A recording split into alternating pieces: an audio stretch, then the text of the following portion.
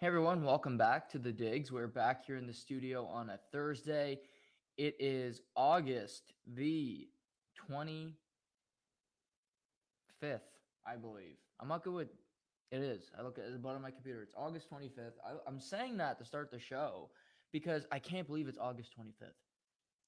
The month of August is over in a week, less than a week. It's incredible. It's such a catch 22 because you're excited because I am for football season. I just use the word excited. I hate the word excited. It's something I don't usually use in my vocabulary. I don't like being excited. I don't like the term.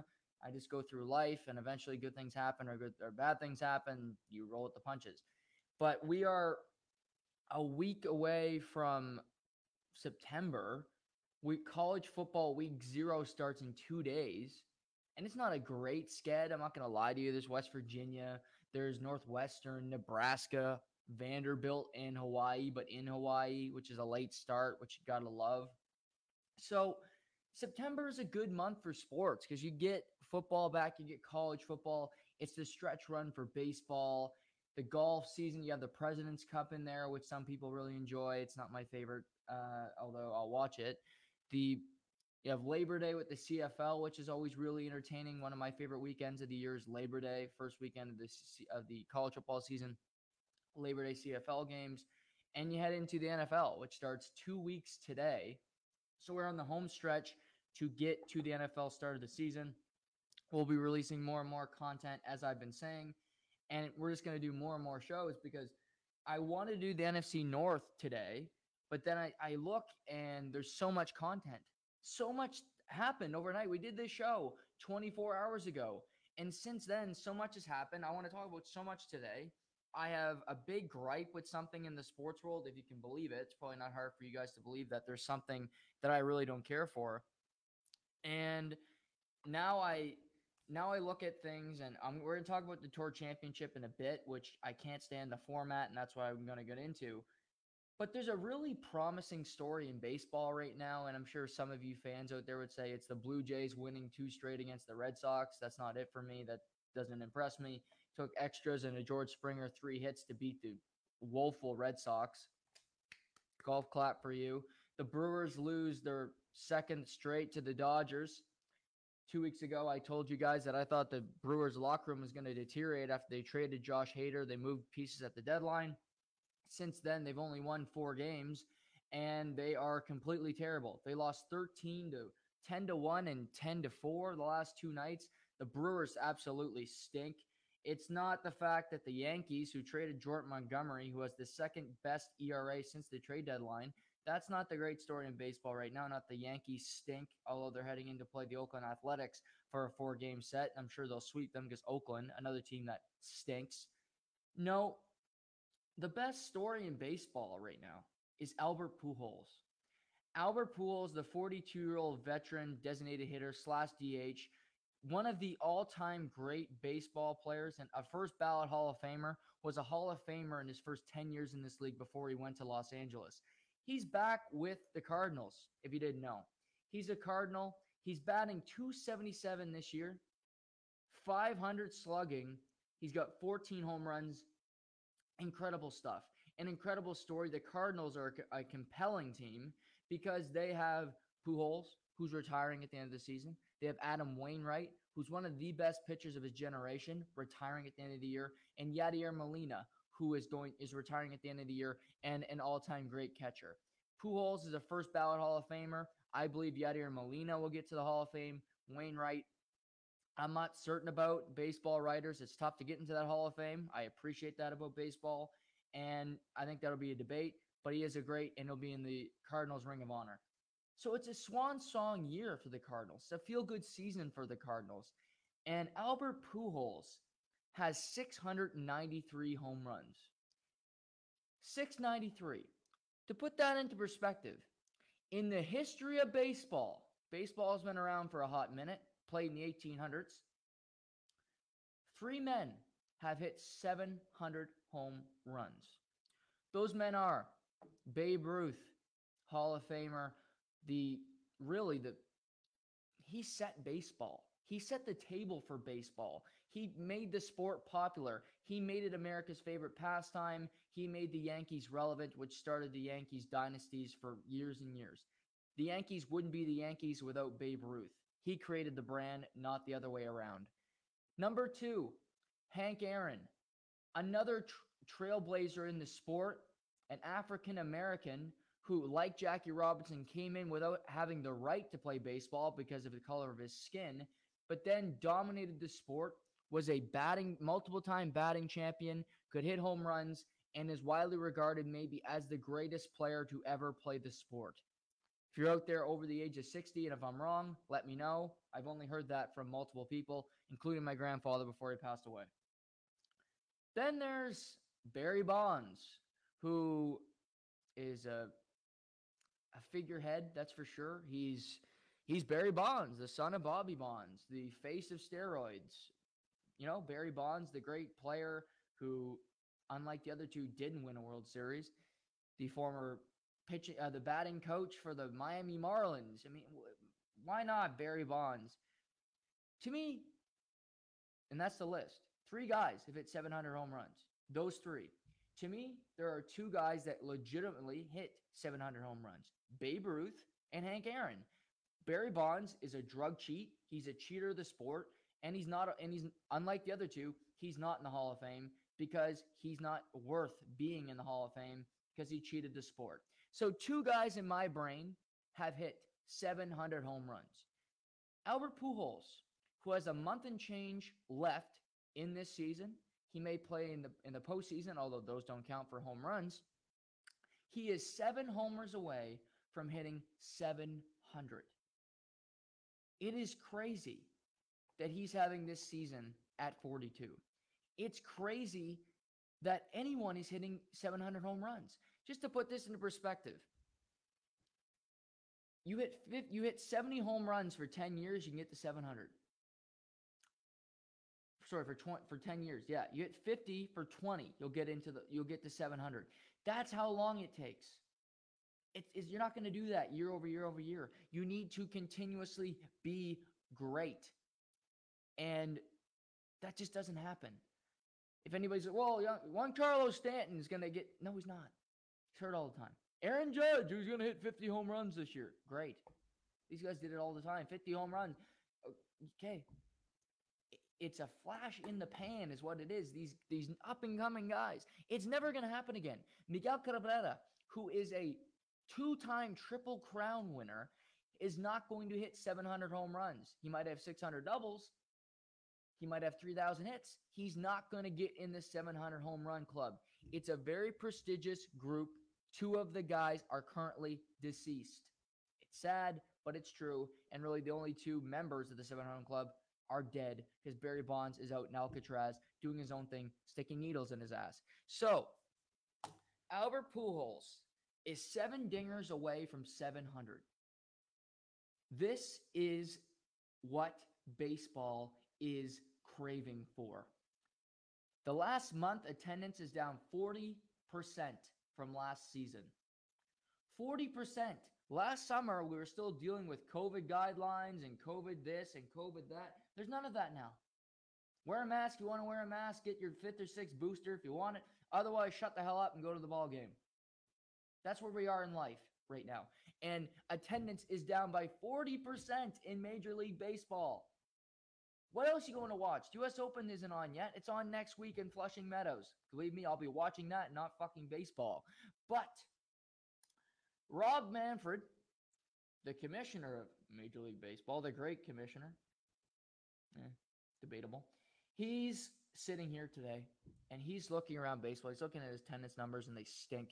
He's looking at the Yankees, and he goes, oh, they're not going to get to the World Series because they never do. And they'll choke because the Astros are better. Maybe even the Cleveland Guardians. My Guardians will beat them. Jose Ramirez, another 2 dingers last night, beat the sorry Padres for the 2nd straight night. Padres might not even make the playoffs. Good God. Thank God for the Brewers. They stink. They can't catch them. Another story for another day. But he's sitting at his desk with his Tim Hill and his other people that work for him, and they're like, Rob, it's terrible right now. What's happening in baseball? Attendance is down. Tatis isn't going to play a game this year. Oh my God. The Padres might not make the playoff. Oh God. The Orioles are still winning games. Jesus, no. But what? Oh, what can we sell? What can we sell? Well, the Jays are winning. Nobody cares. They're in Canada. True. Well, no, we already said the Yankees. We can't talk. Oh, right. No, we can't talk about the Yankees. God. Well, the Astros. Well, yeah, but didn't they cheat a couple years ago? Yeah, we can't really wrap our arms around the Astros. Well, we do like Jordan Alvarez. He wasn't on the team when they were cheating. Yeah, but Bregman's still there. Altuve, right? Okay, shit. We can't talk about them.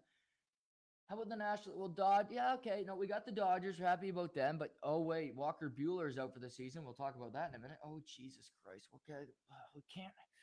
Do we have faith they're going to make it? The Mets? Okay, well, Steve Cohen. We like Steve Cohen. But, hey, no. Rob, we got it. Before the postseason, what can we sell? What can we tell people? This is what you're going to watch. The St. Louis Cardinals. Wait, what? Because of Albert Pujols chasing 700 home runs. Hallelujah. That's exactly what baseball is thinking right now. They had nothing. Nothing. They had Manoah and Garrett Cole for a hot minute, but again, nobody cares about the Blue Jays. I'm sorry, everybody, but they don't. Do we care about Jordan Montgomery? No, we don't care about Jordan Montgomery. He's a good story. We don't care about the Brewers. They stink. But Albert Pujols, he's one of the all-time great players. Absolutely. 700 home runs. Could you imagine? I'm Rob Manfred, while commissioner, can see a player hit 700 home runs. 3 guys in the history of the sport have done it. Albert Pujols could join that list. I don't know how religious Rob Manfred is. I don't know how religious the people in baseball are. Maybe they're like me, cynical and atheist. Maybe. Be nice. Another one. Join the club. But to me, they're on their knees every night now, and they're watching every Cardinals game, including them watching the Cubs this afternoon at Wrigley Field, and praying that Albert Pujols hits 7 more dingers before the end of this baseball season. And why do you ask? Because they need it. They need that moment. However, they do not want that day to come on a Sunday or a Monday night. Because guess what? Albert Pujols could hit his 700th home run, and if it's on a Sunday afternoon about 3:30 p.m., nobody will be watching. Nobody will care. But what they need is him to do it in about a Wednesday. That'd be perfect. Maybe get that game on ESPN. They got rid of Wednesday Night Baseball. Maybe you flex it in. Hey, Carl Ravitch. Hey, David Cone. Eduardo Perez, could you come do a baseball game tonight? We got Cards Brewers here at Busch Stadium. Can you come in and do the game? Oh, yeah.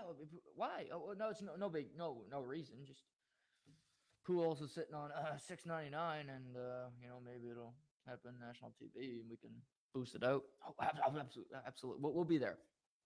That's what's happening right now. Baseball is praying that Pujols can hit 7 more home runs. But we have a watch now. You remember that summer in 1999? I was 1, not even 1 yet. No, I wasn't even 1. I was 0. I was a month away from being 1 year old, 2 weeks away from being 2 weeks away. And it was the Sammy Sosa, Barry Bonds battle for home runs. The steroid era, the battle, it got people entertained for all the wrong reasons. But it brought excitement to the sport. To me, I expect attendance to go up in baseball over the next couple weeks. At Cardinals games. Not in baseball, in Cardinals games. When the Cardinals are on the road, I expect attendance to go up. Because people want to see Albert Pujols one more time. But they also want to see him make history. They also want to see him do what only 3 other men have done, 2 legally. Albert Pujols is one of the all-time greats. I want him to get to this mark. The Cardinals are up 3-0 on the Cubs as we speak. I have not checked if he's hit a home run yet today. I will do it with you guys right now live. Because what he's doing is incredible. Batting .277 at 42. They're all retiring. He is not He hit a home run today. He is not in the lineup, which is surprising. He wasn't in the lineup last night either. So he's going to get limited opportunities, although I do think he'll be pinch hitting a ton over the next couple weeks. I think he'll be pinch hitting today because they'll grab a lead over the Cubs and they'll get the win today. But baseball needs a win. They need something. The White Sox have been one of the most disappointing teams in all of baseball. The Mariners are a good story, but nobody cares about the Mariners. The Rays are starting to win. Okay. Again, nobody cares about the Blue Jays. People don't want to hear that, but it's absolutely the truth.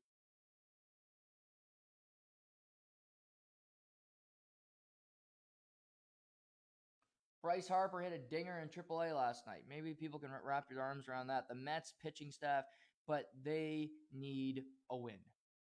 Albert Pujols can provide something to baseball that they haven't had since Barry Bonds, a 700 home run hitter. And what we might witness over the next month is something we'll never see again. I said that at the beginning. I'm not being hyperbolic. I'm not being facetious. I'm being absolutely stoic. I'm absolutely right. I'm not kidding. I don't think we'll ever see somebody hit 700 home runs again because people are sitting out too many games. People are injured more often, and it's too damn difficult. It just is. Bodies break down. People are retiring earlier. They got home runs. Legacy and accomplishing those feats aren't as important anymore. LeBron's scoring title. He's going to eclipse that next season. Will we see that again? Unlikely. The assist record, Ovechkin catching Gretzky. It just isn't going to happen. It doesn't happen all the time. You need to appreciate when they happen. Today's episode of the podcast is titled Albert because Albert Pujols has a chance to do something that I believe no one will ever do again. It's incredible that he's doing it now. Over 20 years since Barry Bonds did it. Hank Aaron hasn't played baseball in 50 years. He's been dead for 10. Babe Ruth's been in the ground for a long time. And yet, Albert Pujols can join that prestigious club. Pretty incredible stuff. I mentioned some baseball stories off the top, downplaying them. They are interesting. Fernando Tatis Jr. admits to using steroids, admits his faults, saying he's got to grow up. Here. Move past that. Yankees sweep the Mets. Way to go, the Bronx Bombers. Aaron Judge back-to-back nights with a dinger. Don't know why they're pitching to him. Stanton's not playing, but nevertheless. Yankees now have a 4-game set with the Oakland Athletics, as I mentioned. Oakland stinks. Yankees should sweep this series. Anything 3 out of 4, anything that's not 3 out of 4 in this series is an absolute disappointment. I said this in the last couple of weeks, said it before I went on my trip. The Yankees aren't making it to the World Series. Predictions on this show, we revisit them if I'm right. We revisit them if I'm wrong. I'm starting to make a list of all my predictions. Another one of my predictions. The San Diego Padres will not win a series, will not make it past the divisional round. I feel more and more confident with that. If only the Brewers could get a win, they might not even make the playoffs. What an embarrassing story that would be. You go get Juan Soto, the next great player, and they miss the postseason. We'll see what the Brewers can do.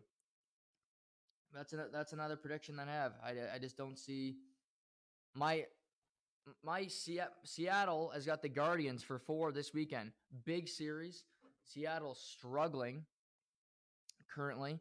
They're falling behind the Rays. They're falling behind the Blue Jays, who are beating up on the sorry Red Sox and the sorry Angels. Rays looking for a 4-game sweep of the Angels today. Blue Jays looking to sweep the Red Sox at Fenway Park. The Blue Jays play the Angels this weekend. So, again, they get to feast on bad teams. But in the wild card right now, Seattle is a 2.5-game lead on Baltimore. Baltimore's got the White Sox for their final game of that series tonight. Don't count out the Orioles. They continue to play good baseball. They're still a consistently good club. So, there's some interesting stories in baseball to follow. I mentioned Jordan Montgomery. He's got a 0.47 ERA in his last 5 starts. Those 5 starts were since the New York Yankees dealt him to St. Louis where they acquired Harrison Call Me Later Bader, who has been absolutely brutal for the Yankees, doesn't even play, while Montgomery's been a stud of studs. Oh, the Yankees. Retired Paul O'Neill's number over the weekend, who, I don't know, Paul O'Neill, retire his number. The Yankees retire everybody's number. But Paul O'Neill, he's a good player. He was on a Seinfeld episode. I remember him for his Seinfeld episode more than I remember his play. Couldn't even go in the broadcast booth because he's not vaccinated. So that another twist of fate there.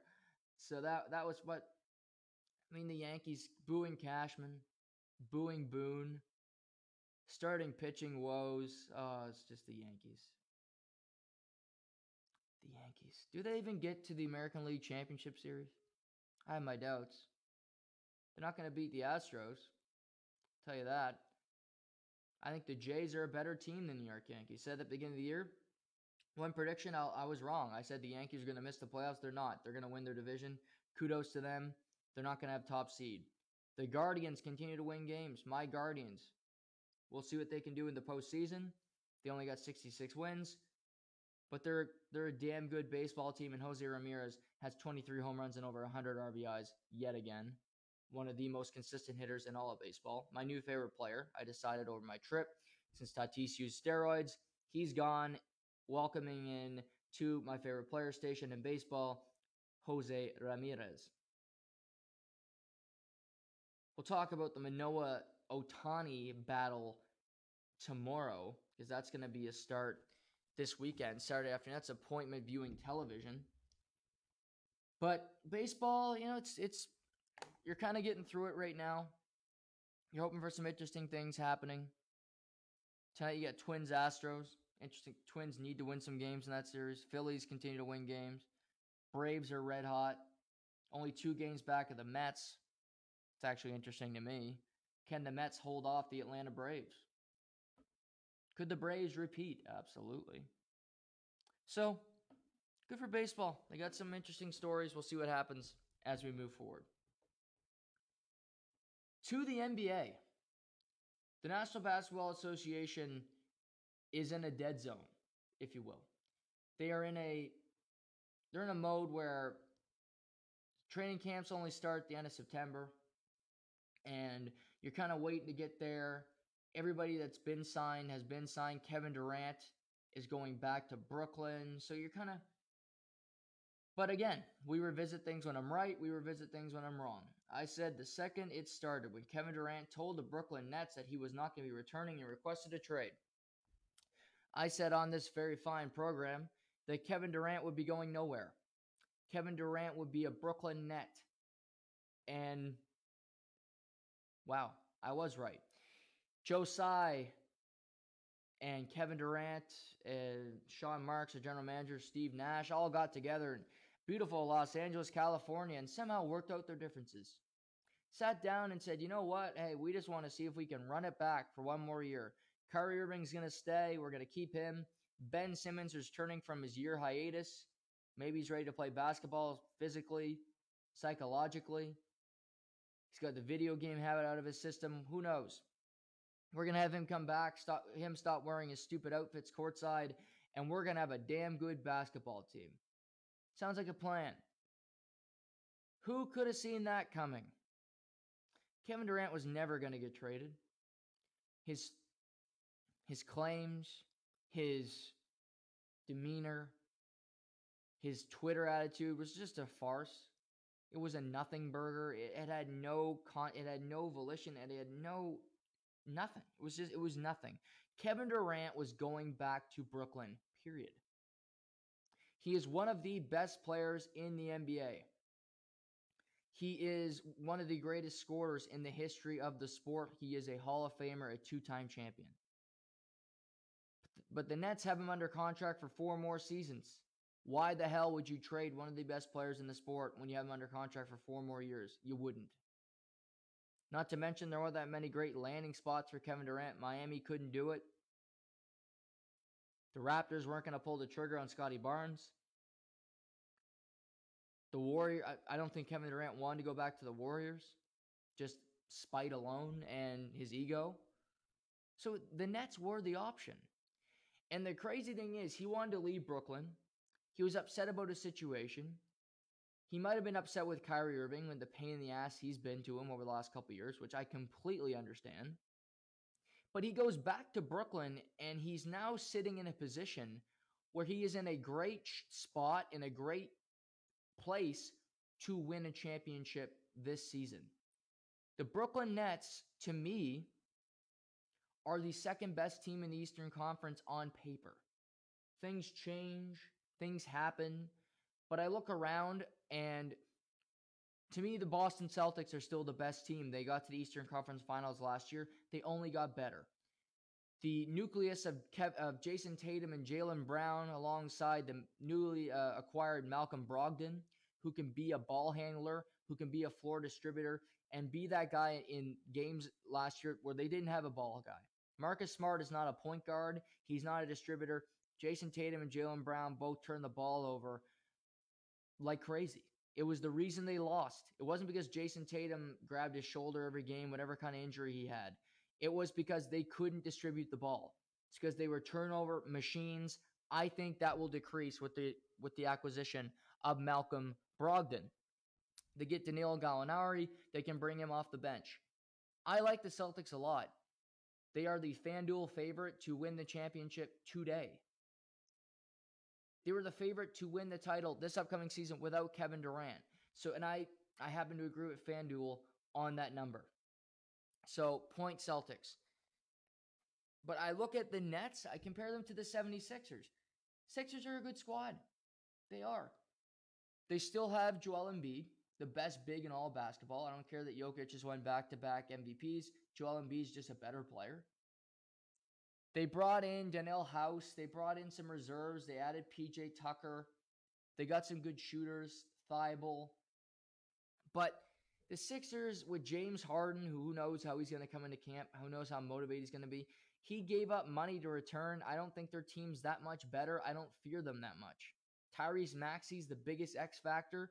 He's got a high ceiling. He's a fun player to watch. But I still would elevate the Nets over the Sixers at this point. The Raptors, no. The Raptors are not at that level. They don't have any player that are Kyrie Irving and Kevin Durant. Those two players are better than any player on the Raptors roster. Kyrie Irving's better than Scotty Barnes. Kyrie Irving's better than Pascal Siakam. He is a pain in the ass. He might only be there 50% of the time, but the guy's got one of the deadliest handles in the history of basketball, and he made one of the clutchest shots in basketball history as well in the final 30 seconds of the 2016 NBA Finals to seal that championship for him and Bron. So, and then I could go through it. I mean, there's more teams. The Hawks, even the Heat. Okay, they bring back a similar squad. They bring back UD, who agreed to come back. You have Bam Adebayo. Hopefully, you got a more fit Kyle Lowry. You have guys like I'm trying. What the hell's his name? Names fit in my mind. Two white guards that shoot well, but again, don't defend whatsoever. Tyler Hero. I'm sorry. Name forgetting my mind. I just remember Tyler Hero this offseason for that brutal tattoo that he got in his chest. Duncan Robinson, the other shooting guard. So the Heat lost PJ Tucker. To me, they're a worse team than they were last year. And so the Nets lost to the Celtics in the first round last year because they didn't have Kyrie Irving for basically the whole year. Kevin Durant missed 40 games. They had some, and Joe Harris missed the entire season as well. They had some bad luck. The Nets are still chasing the Celtics.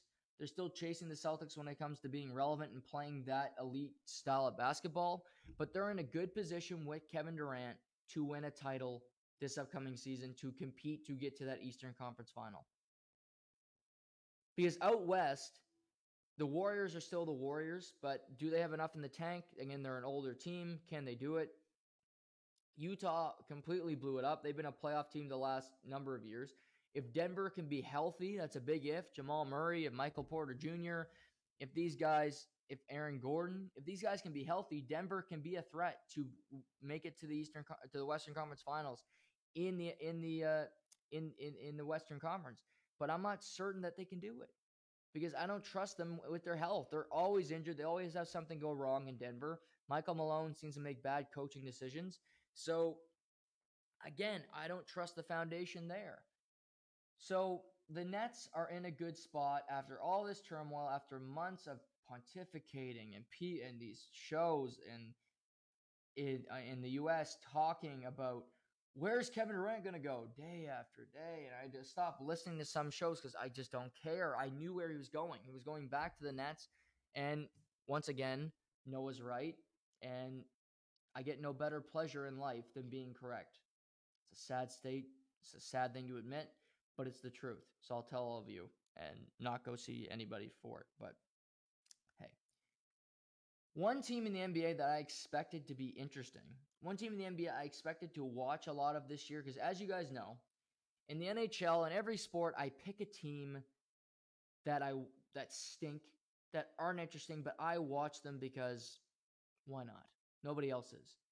Last year in the NHL, it was the New Jersey Devils.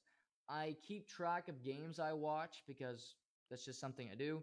Last year, I watched 57, at least parts of 57 different New Jersey Devils games. That is not something I wanted to admit, but I did because this is our show and I want to talk to all of you about it. I watched parts of 57 different New Jersey Devils games last year. I watched more New Jersey Devils hockey than any other team. I know.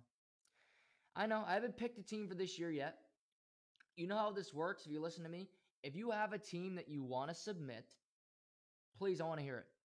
And I truly mean this. Maybe I'll do a contest. Maybe I'll do a poll. But I want to hear from all of you with the team that I should watch. But this is the criteria. The team has to be bad. It can't be a team that maybe they're better than people thought, and you can go through the season, they have a better season. But as of right now, they can't have high expectations. I can't have a real superstar player that's overly exuberant or so in the news. I can't have a top 5 pick because that's cliche. People will be watching that team. So it's not going to be Montreal. Can't be Seattle. Shane Wright's too big of a whiner. So not Seattle, not Montreal, but a team that I need to watch. Not Columbus either because they got Gaudreau and they got a number of big guys. But I need a team to jump on this year to watch games that they're just not a very good team on paper. And they don't bring a lot to the table nationally, but Noah's going to watch their games. And you'll hear about them from me on this podcast. So if you have a team that you want to submit to me, do it in the comments of this podcast. Send me a DM, however you want to do it. You might have my text. Send me a text. If you have a team like that, please let me know because I want to hear about it. But in the NBA, the team that I was excited to watch this year was the Oklahoma City Thunder. And the reason was because they selected Chet Holmgren, the 7'2", 7'3" center out of Gonzaga with the second pick overall. He's one of the most interesting draft prospects in a long time because he's a lanky, extremely skinny guy who shoots three-pointers and can block shots like crazy. But we got news yesterday. So we got news this morning. It was breaking news that Chet had suffered a Liz Frank injury, which is a foot injury. We've seen Nathan Rourke of the CFL suffered this injury. He's out for a long time. This is a serious injury, and it literally has ended careers. Well, Chet has this Liz Frank injury, and he's going to miss his entire rookie season. He's out for the entire year. This is a body blow to the NBA for me because it made Oklahoma City interesting. They had Lou Dort. They have the great Canadian guard down there. So it's honestly disappointing for me that Chet Holmgren, I was so excited to watch him. It was a really good rookie class in this last year's draft. Orlando is going to get, obviously, they're going to get the great Paolo Banchero. You have Jabari Smith going. You got my guy in Detroit. So there's a lot of great rookies. And now, but Chet was the most compelling to me because it's just his body type. How is he going to match up? How are centers going to play him? Are they going to be physical with him? And he had his ups and downs in Summer League. So Oklahoma City, it's got to be a very disappointing day for them they lose their spotlight guy. They lose really the only reason for people to go watch this team. They're not going to make the playoffs. They're not going to be that relevant. So I can't imagine what it's like in Oklahoma City. But the biggest concern about Chet Holmgren before the draft was his health. You thought about, well, can he hold up physically because he's so skinny? But now he hasn't even played a game in the NBA. He hasn't played a minute. The whistle hasn't been blown yet, and he hasn't lasted. He's already injured, out with a serious injury. This does not bode well for Chet Holmgren.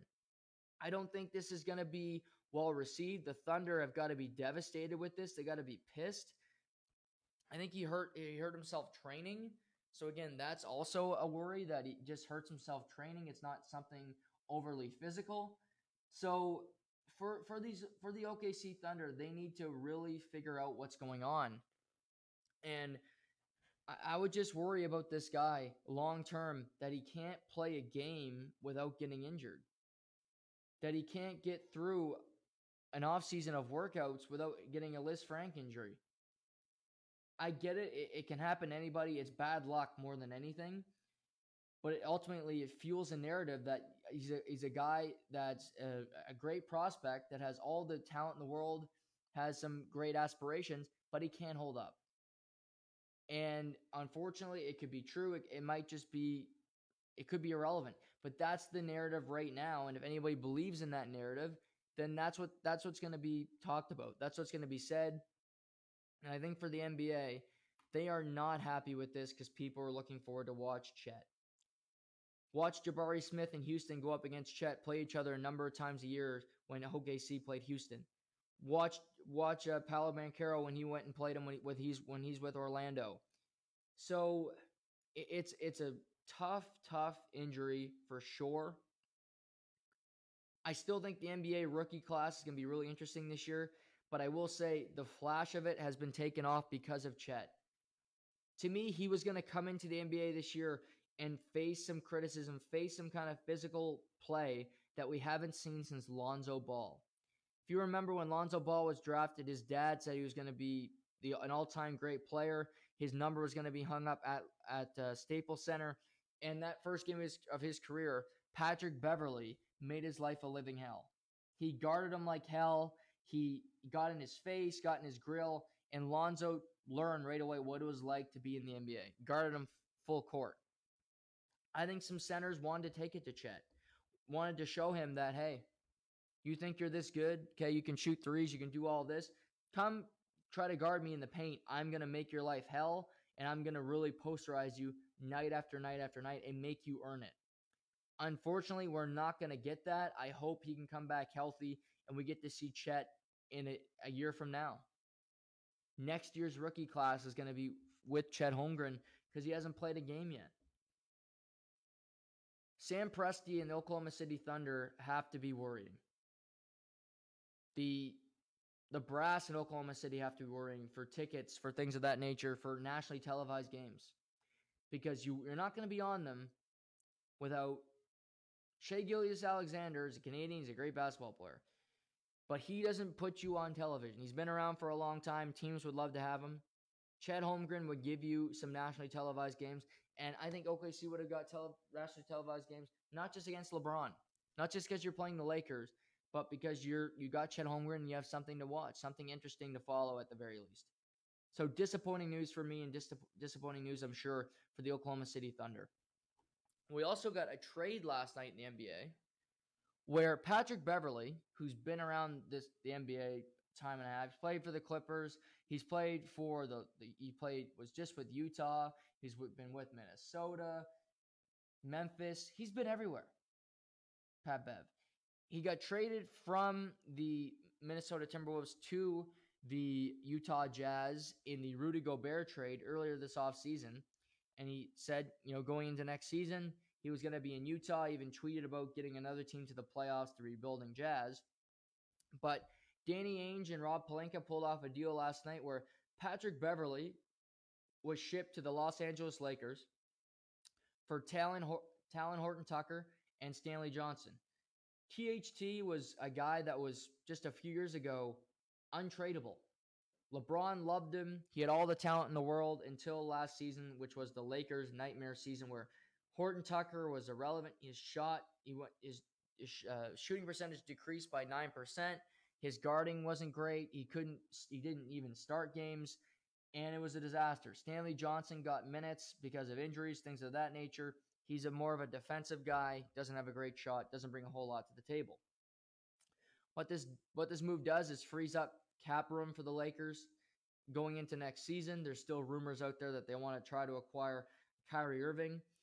I don't see that happening now that Kevin Durant is returning. I don't see that Kevin Durant going back to Brooklyn and him accepting that he'll be playing with Russell Westbrook again. He did that for 8 years at Oklahoma City, and I don't think he enjoyed many of those years.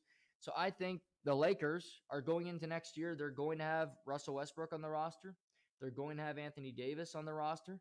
They're going to have LeBron James on the roster. You can go through the team. It's still old. It's not as old as it was the year before. Dwight Howard's gone. Carmelo Anthony's gone. But it's still an old roster. Patrick Beverley is 34 years old. This trade is not a sizable trade when it comes to making the Lakers more of a threat to win next year. I think the Lakers are under a lot of pressure to be competitive next year. To me, if they make the playoffs, it's an achievement. They're not a great team. They need Anthony Davis to come back and be an all-star type player to be in the mix, to at least be relevant next year, which, again, he can be, but it's more likely he's going to be street clothes and he's going to be Anthony Davis, the great superstar player. He's injured all the time. He's got something wrong with him. He can't physically hold up, and that's what we've come to know about Anthony Davis. Not that he's a former great player, was a national champion at Kentucky, a bubble champion with the Lakers. It's that he's constantly injured and he doesn't have the motor. He doesn't have the skill set of a Giannis Antetokounmpo or Joel Embiid. Those two guys want to win more than Anthony Davis, in my humble opinion. Those two guys work a hell of a lot harder than Anthony Davis. He's a guy that has a ton of talent, is a freak of nature because of his size and the way he plays, and believes that he just thinks he can go through life not working that hard to get some success. It's worked for him to this point, but now he's being asked to be the man. He's being asked to carry the load with LeBron James, 37 years old, an old man who's starting to break down as well. He's been injured the past 2 seasons. He's not what he used to be. And really, Anthony Davis hasn't been able to even hold a candle, hasn't been able to hold up LeBron's finger. LeBron at 37 is still the guy on that team. He's still the best player. And Anthony Davis has really hid in the background, tried to not even be around the team so that he can try to hide from ridicule or from speculation about his future. There were talks about the Lakers trying to acquire Kevin Durant this offseason and Anthony Davis being involved in trade talks. To me, that's not a good trade for Brooklyn. I mentioned this at the time because Anthony Davis, although being a great player, is street clothes. That's just what he is right now. He's not a guy that has a high trade value to me because he's not reliable and he doesn't work that hard. So the Lakers will be interesting this year. They'll be relevant. They'll be talked about because any team that LeBron James is on will be talked about more than they should be. He's on a team. Anthony Davis will be looked at. He'll be scrutinized. Patrick Beverley just makes them more interesting, gives them more talking points because he's a defender. He's a small guy. And the fact that he has not gotten along well with Russell Westbrook since they've gotten into the league. They've scuffed in the past. They've got technical fouls with one another. And to me, this is not going to be a great relationship. Patrick Beverley is going to want to start for the Lakers. He's not going to, but he's going to want to start. Although he should, and Russell Westbrook should come off the bench, like I said at the beginning of last year, but I doubt that will happen. Patrick Beverley will want to start. I think he'll be extremely tough on Russell Westbrook. Patrick Beverley is a guy that pushes a lot of buttons. He'll push his teammates' buttons. He'll push the buttons of the opponent. And eventually they'll get pissed off. But ultimately, they get the better of Patrick Beverley because he's an undersized guard. He can't shoot a lick. And his defense is only good for a certain point. He's on a team every other year because they can only take so much of Patrick Beverley. To me, he'll be a great analyst when he's done playing because he's got a lot to say. He's not afraid to speak his mind, and he doesn't care who he calls out. He calls out Steph Curry. He calls out Kawhi Leonard. He'll call out guys on any team if he feels fit about it. He just goes on television and says this guy sucks. He doesn't know what he's doing. He's a bum. To me, he's called out John Morant. He's called out Steph Curry. He's called out the Warriors before for how they've done business. He'll be a great analyst. He'll work for ESPN. He'll work with Stephen A. Smith, and they'll have a great time together when he's done playing professional basketball. But for the Lakers, it doesn't make them that much better. It really doesn't. They still have a ton of problems. Russell Westbrook still can't shoot a lick. Russell Westbrook still believes that he's one of the best players in the NBA. He's not. They still have an Anthony Davis who's injured all the time, as I just mentioned, for 5 minutes. They have an old man in LeBron James. They don't have great depth. Does that sound like a team that's ready to win a championship? Does that sound like a team that's ready to beat the Denver Nuggets even without some of their best players? Like a team that's ready to beat Golden State? Like a team that's ready to beat Memphis? Beat Minnesota for that matter? No. The Lakers are not that interesting to me. They'll be on national TV all the time. They're not that compelling. Memphis is compelling to me. I like John Morant. I like the Desmond Bane. I like the nucleus of that team. Memphis is a compelling team because they're going to win games, but they're also fun to watch. The Lakers aren't that fun to watch. It's a bunch of old men that are playing slow basketball. Minnesota is interesting to me because they traded all those pieces away for Rudy Gobert. It's going to be a train wreck. They might make the playoffs, but that's all they'll do. But Anthony Edwards, my favorite player, is on that team. He's a stud. I want to see him play. Golden State is interesting. You can go through a bunch of different teams and you'll find something compelling about them. The Dallas Mavericks, Luka Doncic and the Dallas Mavericks are more compelling than the Los Angeles Lakers because Doncic is a better player now than LeBron James is. Doncic lost Jalen Brunson. How's this season going to go for Dallas after getting to a conference final? They didn't really add to the team. I can't say they got better this offseason. What if they have a bad season? What if they don't add anything? What happens then? Does Doncic, is he okay with staying in Dallas when the team isn't getting any better? There's no help around him. He doesn't have a great second piece at the guard. I'm interested to see that. So the NBA is a month away from training camp, but a lot of these things are being decided. Really, with Kevin Durant off the board, the only thing left to be decided to me is Donovan Mitchell. He's still in Utah. I don't expect him to be in Utah when the season starts. I really don't because they're blowing it up there. Danny Ainge knows it. That every team in the NBA knows it, that the Utah Jazz are rebuilding. They're trading off every good player they have. They traded Rudy Gobert. They just traded Patrick Beverley. They acquired 100 draft picks for Rudy Gobert. They're moving things around. Well, Donovan Mitchell's been there forever. I think he's still a piece that many teams want. From 3-1, if I had to predict where Donovan Mitchell ends up before the season. Number 3 to me is the Dallas Mavericks. I think the Dallas Mavericks need another piece to this team. 2 ball-dominant guards is a scary thought, but Donovan Mitchell has been the most dominant player on his team for a number of years, and he hasn't been winning. Hasn't gotten past the second round. Maybe he can be a number 2 with Doncic, if you will. So I think Dallas could use Donovan Mitchell. They should try to acquire him. I don't think he'll end up there, but I think they should kick tires. Number 2, the Miami Heat. The Miami Heat made it to the conference final last year, Game 7. Extremely close to advancing to the NBA title. However, there's just something there that's missing. They're missing that superstar. You love Jimmy Butler, but again, he doesn't scream superstar. He doesn't scream alpha male. He doesn't scream a guy that's going to be the best player on a championship team.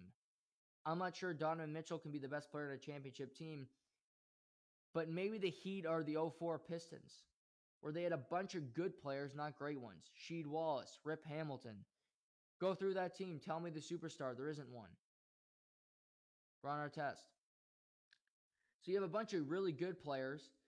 Well, if you pair them with Bam Adebayo, and you got Tyler Hero, you got Duncan Robinson, You got Jimmy Butler, Kyle Lowry. You have a team full of really good guys. You have a bench that you can throw a number of guys at him. You'd have to trade some of your pieces. To me, you're going to lose Strus, who's been extremely good. You're going to lose one of your young guards. Tyler Hero might have to go in the deal. That's fine. You're going to have to pay him eventually more than he's worth. He's a 6-man at best. I wouldn't want to start him. So if you have to give up Tyler Hero and put him in Utah to get Donovan Mitchell, I absolutely would do it. Draft picks should not be something that Pat Riley cares about because he's trying to win a championship in Miami before he retires. And Spo's trying to win another title with this nucleus. Udonis Haslem's last season in Miami. Why not try to leave it with Udonis Haslem winning a 4th ring? Winning 1 in 06, winning 2 with LeBron and Dwayne Wade in 2013 and 2012 and 2013, and win 1 in the farewell 2022-2023 season. So Miami Heat are the number 2 team to me that could acquire Donovan Mitchell. Number 1 are the New York Knicks. The New York Knicks are so desperate, as they always are, to be relevant, like the Lakers. They got Jalen Brunson in the offseason. They got RJ Barrett. They have some pieces. But I still think they're hungry for another guard. They're hungry for another superstar player to add to this mix. Maybe you have to trade Julius Randle. Who cares? You have to trade away picks. They have players that teams would want. They got young guys that you can move in the deal. I wouldn't trade RJ Barrett for Donovan Mitchell myself. I think RJ Barrett can be better than Donovan Mitchell eventually. But to me, the Knicks are the most likely place that could acquire Donovan Mitchell. I have the Heat number 2, followed by the Dallas Mavericks. But I do expect Donovan Mitchell to be traded by the time the season starts. Because the Utah Jazz know what's up. They know they want to lose as many games as possible this year so they can get the number 1 pick in the draft. That's what they're hoping. They're hoping that they can win the lottery and Danny Ainge can get a bunch of draft picks and maybe flip those draft picks eventually for some really good talent.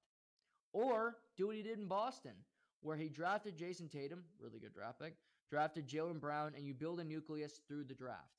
Maybe it goes that way. But by getting the first pick, he has multiple routes to getting to another championship, to getting Utah back to relevancy.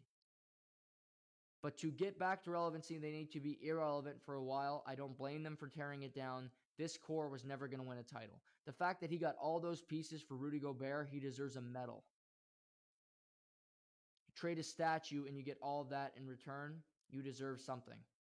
He did good things in Boston. He's been labeled as a failure on the way out, which really wasn't fair. He should have been fired. But the way that he was on the way out, they said he wasn't a good GM. He wasn't all this. You wouldn't have won a title without him. He made one of the best trades in franchise history, trading old man Kevin Garnett, Paul Pierce, and Rajon Rondo to Brooklyn. One of the biggest fleece jobs in the history of pro sports was trading the Big Three Celtics, who only won 1 title, who have been, you talk about getting overhyped. The Big Three Celtics are overhyped because the Celtics get overhyped for being this great franchise. Well, the Big Three only won 1 title. Kevin Garnett only won 1 in his career, as did Paul Pierce. He traded all 3 old men to Brooklyn, and he turned that into a viable team that's been relevant when it comes to winning for the last decade. He deserves credit for that. Donovan Mitchell, last chip to fall. I don't expect Kyrie Irving to be traded in the next couple weeks. If he does, that'll be a big surprise to me. Nobody's taking Russell Westbrook. If the Lakers could somehow trade him before the start of the year to the Indiana Pacers, maybe, but I doubt it. Rob Pelinka should get an extension on the spot because nobody wants Russell Westbrook, and the Lakers are unwilling to trade away their draft picks. I didn't get to mention this, but I will, though. If the Lakers are unwilling to trade their 2027-2029 first-round pick,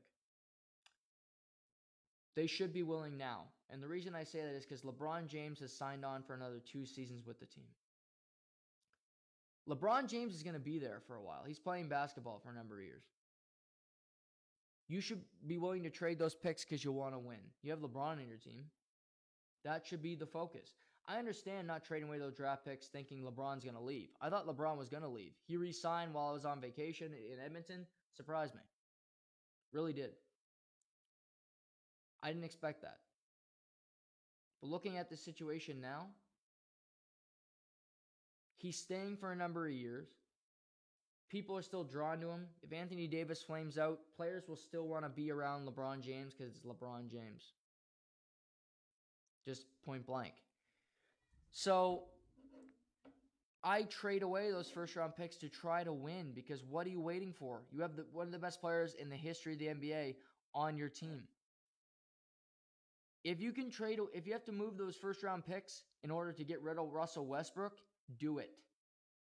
Do whatever you can to get rid of Russell Westbrook because the guy is nothing but a cancer.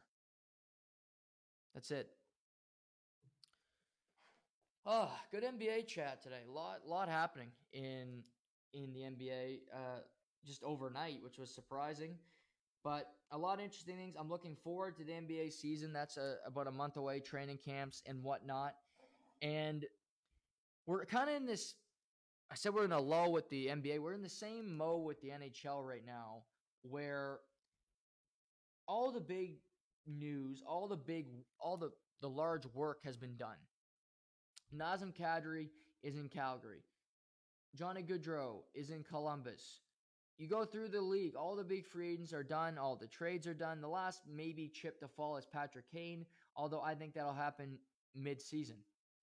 So you're waiting on veterans. Sonny Milano is still out there. You look, I look at some of the young players that still don't have contracts, and I'm like, PK Subban is waiting likely for a PTO. And I'm thinking, well, are there going to be a few veterans that get a contract before the end of the year? And in the last 48 hours, 2 guys have the same deal. Paul Stastny, the 36-year-old veteran, 1,000 games in the NHL, really solid player, signed a 1-year, $1.5 million deal with the Carolina Hurricanes. Stastny joins Carolina, which has quickly become the retirement team with Brent Burns, Stastny. They've gotten rid of all their great players. They're now old and I think worse than they were last year. Frederik Andersen's still there. I've hated the way Columbus has approached this offseason. I normally love what they're doing. I think Columbus has gotten significantly worse. I don't know what the hell they're doing there. But Carolina, sorry, I said Columbus. Columbus is always doing stupid crap. Carolina's gotten worse. And now Paul Stastny is still a good player, but again, he's an older guy. He's 36. Brent Burns is 38. Tony DeAngelo's gone. Oy vey. And then last night, and the bigger news was Phil Kessel signed a 1-year, $1.5 million deal with the Vegas Golden Knights. Uncle Phil had 51 points last year. Solid season for Uncle Phil. Played all 82 games because that's what he does. And I think this is a good signing for Phil Kessel, and it's a good signing for Vegas. Phil Kessel will play every game. You know that. He's not going to give maximum effort. You know that going in. But he's also a guy that doesn't need to be told his role. He will fit in on teams. He was an alpha male in Toronto and in some extent in Boston. He was the go-to forward. He was asked to be the guy. That didn't work for him. He was traded to Pittsburgh and he was said, can you just go on this Triple H, just go on the line with Hagelin and be just a great checking forward, play a solid role, the HBK line, and could you make that work? Well, he did it so well that he won 2 Stanley Cups playing with that line, and if it wasn't for a rigged voting system that just wanted to give Sidney Crosby a Conn Smythe trophy, he would have won it the first year they won the Cup in 2016. He would have won it in 2016, but they had to give it to Crosby because that's what people do. He knows how to fit into a role. Vegas has superstar players. They got Jack Eichel. They got really great guys like Shea Theodore, like Alex Pietrangelo. They have a nucleus of a team that can be extremely competitive. They're waiting on a goaltender. Maybe that chip will fall before the season starts. But Phil Kessel will jump onto a third line. He'll play every night. and he'll get you 45 to 50 points. He's only 34 years old. He's played over 1,200 games in the NHL. He has ample experience. And whether you like it or not, Phil Kessel is a champion. He left Toronto and he won 2 cups. And he earned those 2 cups because he was the leading scorer on the first one. In the first cup run, he led the team in points in that cup run. He knows what it takes to win. The guy, he was playing in Arizona. He had a baby but you're playing in Arizona, it's like your career is just going away. So it's absolutely a good signing to me for Vegas. It adds another veteran to the mix. They're an older team. They are, but he knows how to, he's going to want to win. He goes to a team that's much more competitive than they were in Arizona. They have high expectations. And I think he's a guy that doesn't need to be told what his role is. Play the third line, get some points, and I think could play second power play unit. He still has that available in his game. I like the signing for Vegas. It's $1.5 million. It's no money. So it's very low risk. So very good signing by Vegas. And I think Phil Kessel, who waited most of the summer to get a deal, I think this is a good deal for him. He's coming off an 8-year, $64 million deal that he signed with Toronto.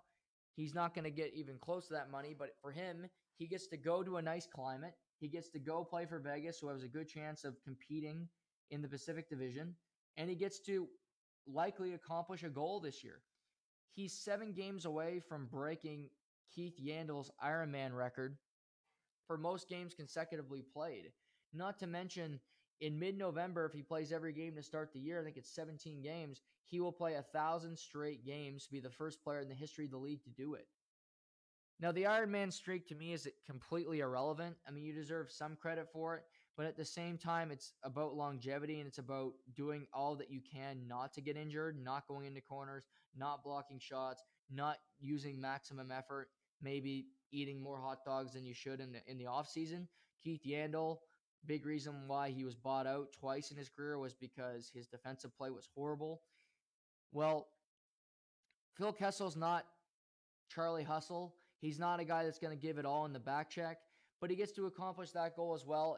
If he plays the first 7 games of the year, he'll break it against his former team in the Toronto Maple Leafs. So, special year for Kessel. He gets a deal, and for Vegas, they get a player that they don't need to babysit. They don't need to coddle. And for Bruce Cassidy, I think Bruce Cassidy and Phil, I don't know how well they're going to get along because Bruce expects a lot from his players. He was hard on Jake DeBrusk, big reason why he got fired, I believe. Jake DeBrusk is now staying in Boston. You see his trade request is rescinded. The second Bruce Cassidy is hasta luego. So that is where I see it. I think there'll be a power struggle there, but for me, if you're a coach, you have a 34-year-old, you gotta. To me, I wouldn't even bother talking to Phil Kessel on the bench if I was a coach because you know what he's going to do. He's not going to give more effort than what he's given so far in his career. He's 34. So just deal with it. Just accept that he is what he is and move forward. I think that's the best way to approach Phil Kessel at this point of his career. And now I see we got some news here. Mike Babcock, former Detroit Red Wing and Toronto Maple Leaf coach, I know all your favorite coach. He's resigned as coach of the University of Saskatchewan men's hockey team after just 1 season at the helm. Saskatchewan Huskies announced Thursday that Brandon Cote, who served as an associate coach under Babcock last year, has been named team's new interim head coach. Interesting. Babcock said in a statement, "I'm excited for Brandon and his family. He's prepared to be a highly successful coach," said Babcock, who coached Cote with the Western Hockey League Spokane Chiefs. "I believe he will evaluate the Huskies' play and profile even further. I look forward to seeing him continue down the path of what promised to be an incredible career." Babcock led the Huskies to an overall record of 14-9 last season. Well, I don't really know what this thinking about this on the fly, I don't think it means much. I don't think Mike Babcock will ever coach in the NHL again. To me, he's just got such a negative thing about him right now. Maybe he's just resigning because he doesn't want to be coaching university anymore, which I completely understand. He doesn't need to. He's got the money. I think he took the job initially because he thought it might help him parlay it into NHL or just an opportunity to coach elsewhere. It didn't this offseason.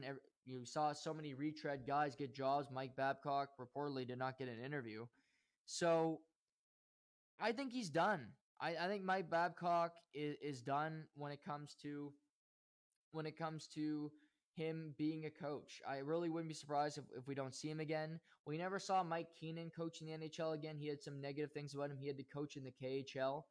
I don't think Babcock's going to do that. Maybe he'll coach in Europe, but to me, this is the end of the line for a coach that has had a very successful career.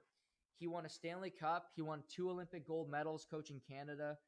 So people don't like him. Mike Commodore, Jeff O'Neill, just to name a few.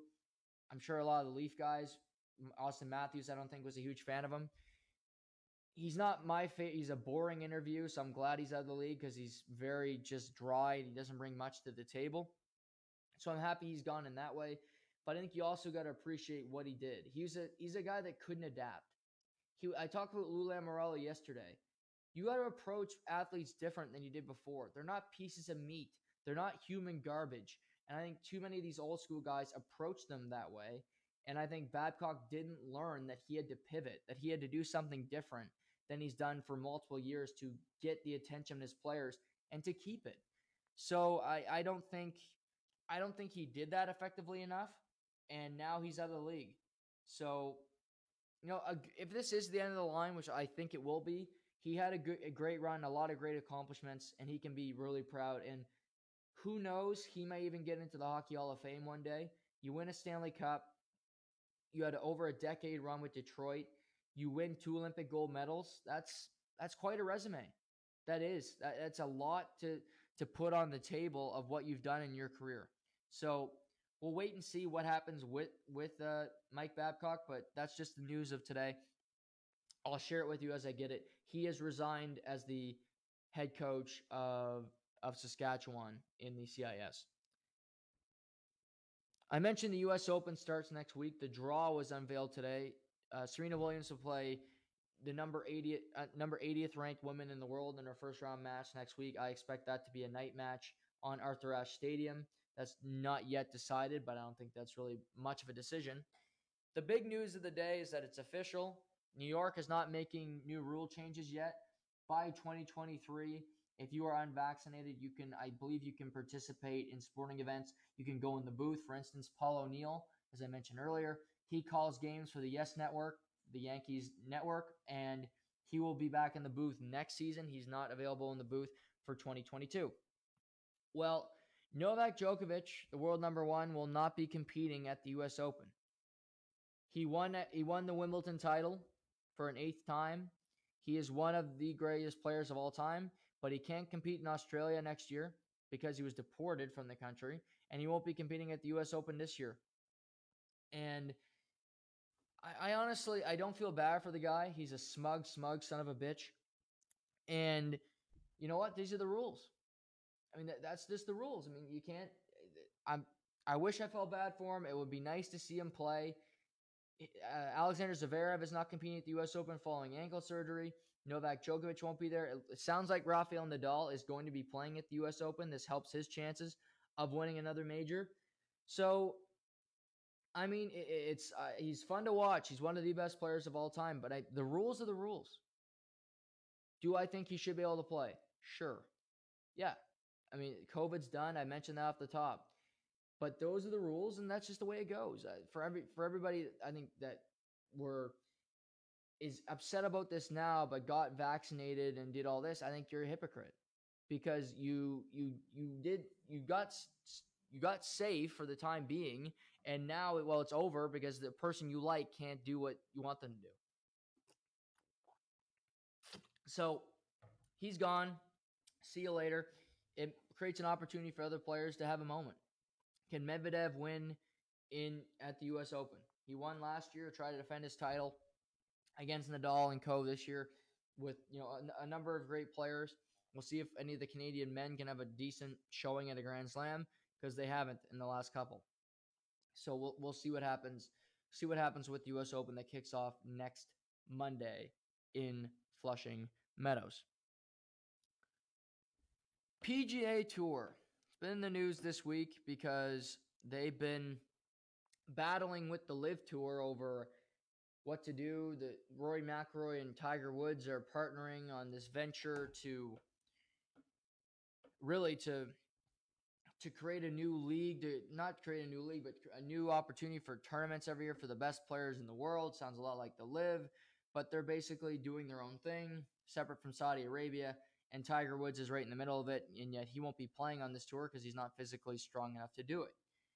So, but that brings us to the end of the 2022 PGA Tour season, and it wraps up this weekend at East Lake in Atlanta, Georgia.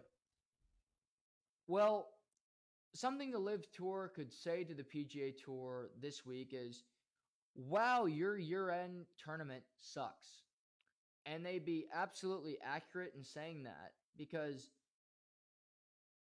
the year-end wrap-up, if you will, of the PGA season is an eyesore of eyesores for me. So the Tour Championship at East Lake has the top 30 players from the season. I'm cool with that. I like earning your way into it. I'm all for that.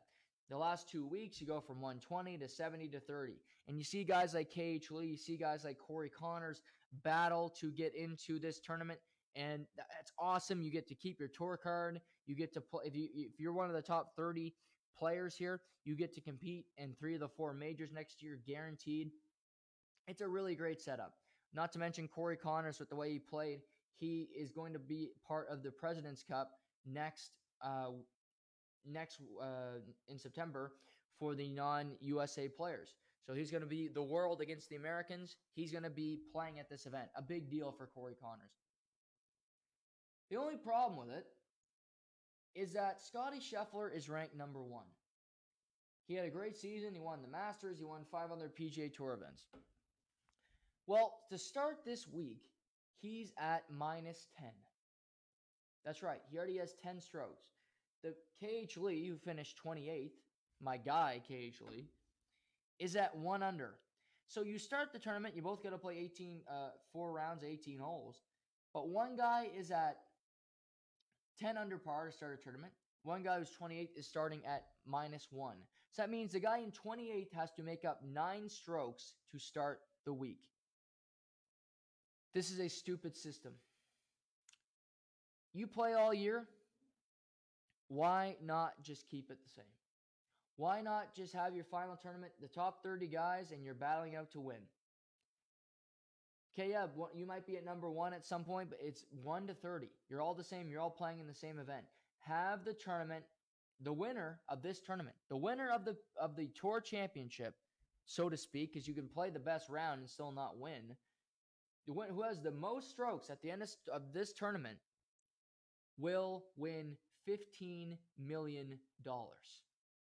$15 million is what's at stake this weekend. Everybody should start at even par. It's stupid that everybody is not at even par. I'll never change my stance on that. Everybody should be at even par and you play a tournament. What drama?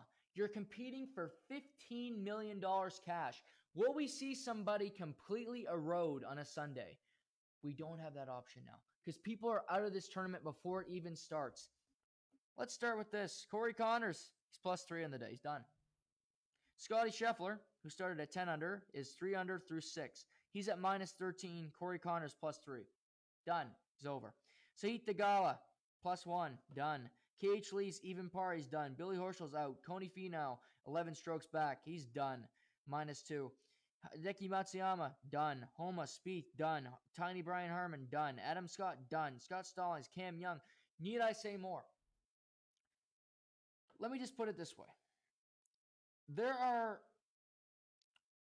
2 golfers that are within 5 strokes of Scottie Scheffler as we currently stand. 2. Xander Schauffele, who's at 8 under, and Patrick Cantlay, who's at 8 under as well. The next closest is Matt Fitzpatrick, minus 6, and Sungjae Im, my boy. JT Poston, John Rahm, Justin Thomas, who won a major this year, Cam Smith, who won a major this year, are all at 5 under. They are 8 strokes back on the first day. This is a stupid, stupid system, and it gives the LIV Tour and what they're saying validity when your product is shit. I'm going to watch this. I'm going to go home and watch tonight. But it's less dramatic because so many guys are out of it. Yes, you're playing for money. You can say, okay, great. But Rory McIlroy's at -4. He's 9 strokes off the lead. He had a great season. He should not be 9 strokes off the lead at this point of a tournament. He just shouldn't be. After the season he had, everybody should just be at even par to start the tournament.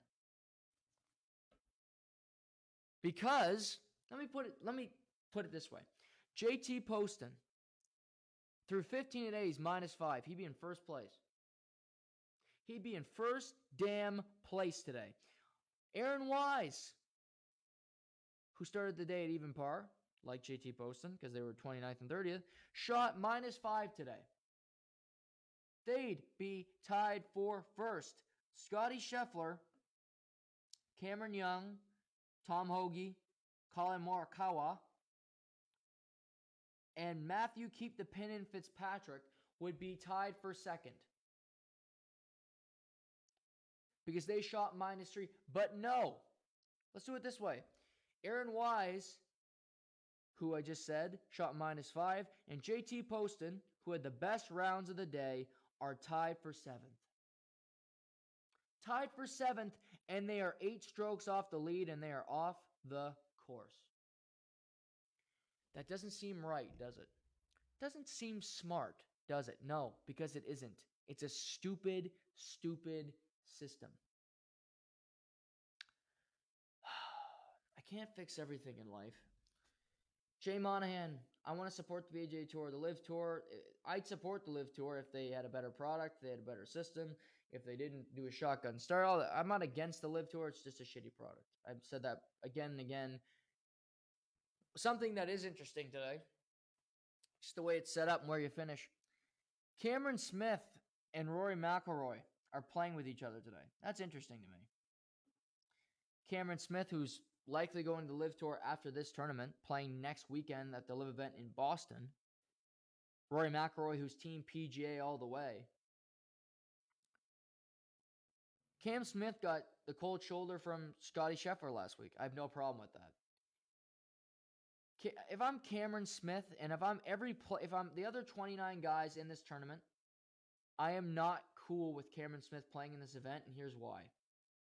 You are taking money from your fellow golfers. You know damn well you're leaving to go play in the LIV Tour and making a sizable check next week. Well, you're saying you want to make more money, you're leaving to make more money. Go make more money.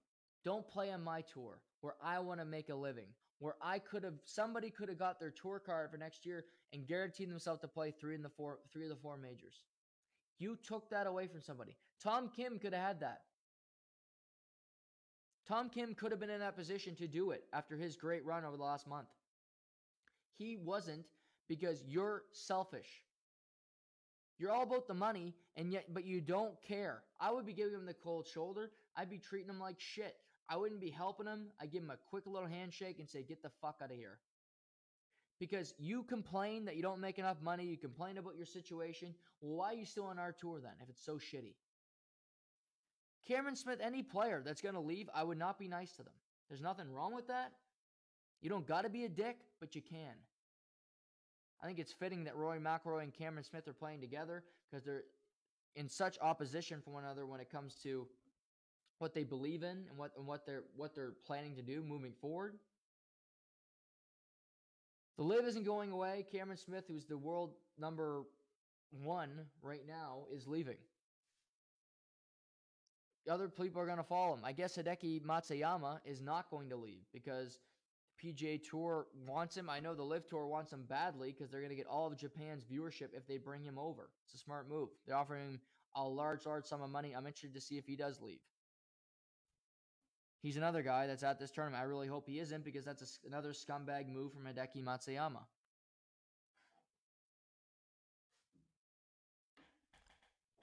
I just don't like complaining about not making enough money and then staying somewhere where you're not making enough money and taking the money that is not enough from the players that aren't making as much money as you. Stealing from the rich to pay the richer. Is that what Robin Hood's message was to everybody? I'm going to go rob the rich people so I can go rob the millionaires so I can feed the billionaires. Not only NFL owners did that. Or the NCAA. Anyway, NFC North tomorrow, because we had so much stuff today. So much interesting discussions today, so many interesting stories. Before we wrap, Nathan Rourke, BC Lions quarterback, Liz Frank surgery. I don't talk about the CFL all the time on the podcast, however, I watch every game. I do. I tape them. I might not watch them live, but I watch 4 games of CFL every week because I love the sport. Nathan Rourke was a fantastic prospect, a Canadian quarterback in the CFL, which is so rare. He's been electric and so fun to watch. He's done for the year. Might be his last game in the CFL because I think he's going to the NFL next year. His brother's playing at the Miami of Ohio, though, so we'll be able to watch him this year. So there's that. Bo Levi Mitchell, the great Calgary Stampeder quarterback, is benched this week for Jake Meyer, the second year. He's starting a quarterback tonight against the Winnipeg Blue Bombers, who had a bye week last week. They lost their first game of the season to the Montreal Alouettes, who've won back-to-back weeks in dramatic fashion. Trevor Harris balling out. See if the Blue Bombers can respond. The Stampeders are 0-2 against the Bombers this year with Bo Levi Mitchell at quarterback. But you got Lions, Saskatchewan this week. Cody Fajardo will get the start after being benched last week. O'Connor will get his first start for the Lions. You got Stamps versus Bombers tonight. You got Elks with Nick Arbuckle getting his first start of the season Saturday night. So Nick Arbuckle, who was formerly with the Rough Riders, formerly with the Stampeders, formerly with the Argonauts. He's now with the Red Blacks. He'll get his first start there. The Elks with Taylor Cornelius got the win last week. So a lot of turnover at quarterback in the CFL, but some really interesting players still. You got Tiger Cats Argonauts with Dane Evans back at quarterback for the Tabbies after he's out a couple weeks. So Labor Day's next weekend. Great weekend in the CFL. You got the Banjo Bowl there and all the great things that happen. But as I mentioned, it's an interesting time for sports, but you're also counting down to get to those interesting parts of the season where a lot of interesting things happen. NFL's back, college football. I'll talk some about some betting angles tomorrow with college football for week 0, some betting lines, things of that nature, over-unders. But primarily tomorrow we will get into the the AFC North, and we'll do another one of those divisional previews this weekend as well. Great show today, everybody. Have a great rest of your Thursday. As always, this is To The Point.